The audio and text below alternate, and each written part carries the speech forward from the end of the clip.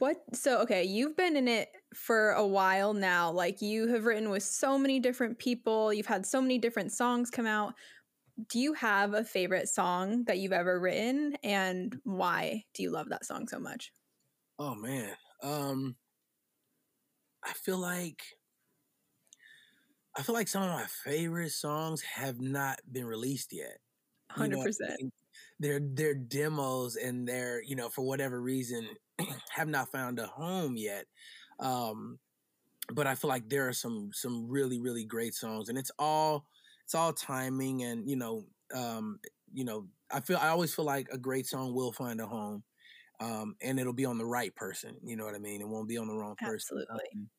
But yeah, I feel like my favorite songs are sitting in my phone, like They're not even out here yet.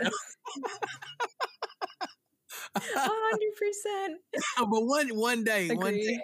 I feel like these song babies will definitely grow up and move out and find a home. Yeah. So everybody stay posted. Follow Dwayne for everything new coming. Those are his favorites. Absolutely. That's awesome.